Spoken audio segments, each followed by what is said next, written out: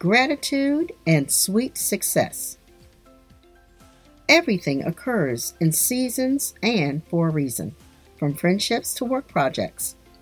I like to take moments throughout the year to think about the season that my life is in and the reason that I and my organization may be at one point or another. During this process, I exercise gratitude for all of the successes and seemingly failures along the way.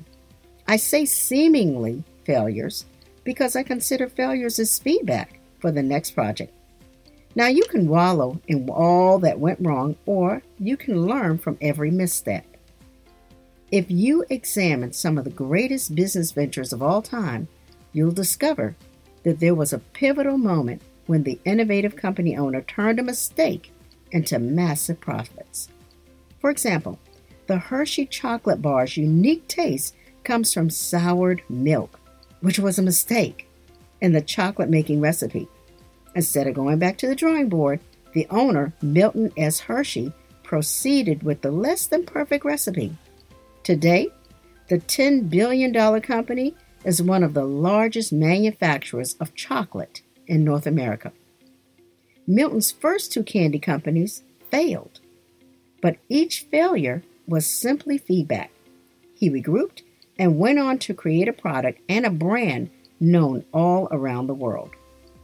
Furthermore, Hershey created a community and a culture that catered to his workers to ensure their loyalty and diligence. During the Great Depression, he refused to lay off his workers. He had to cut hours, but his workforce stayed in place. During a time when making a profit was difficult and providing a good living for frontline workers was just not valued, he followed his belief that if he was good to his employees, that they would be grateful and would work hard to make the company successful. And for the most part, that was true.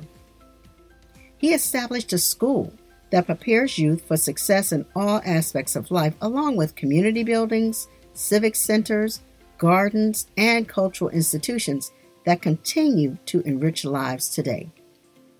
When everyone around you is doubting your decisions, it's easy to throw in the towel. When this happens, take the feedback and use it as fuel to propel you to the next project or business venture.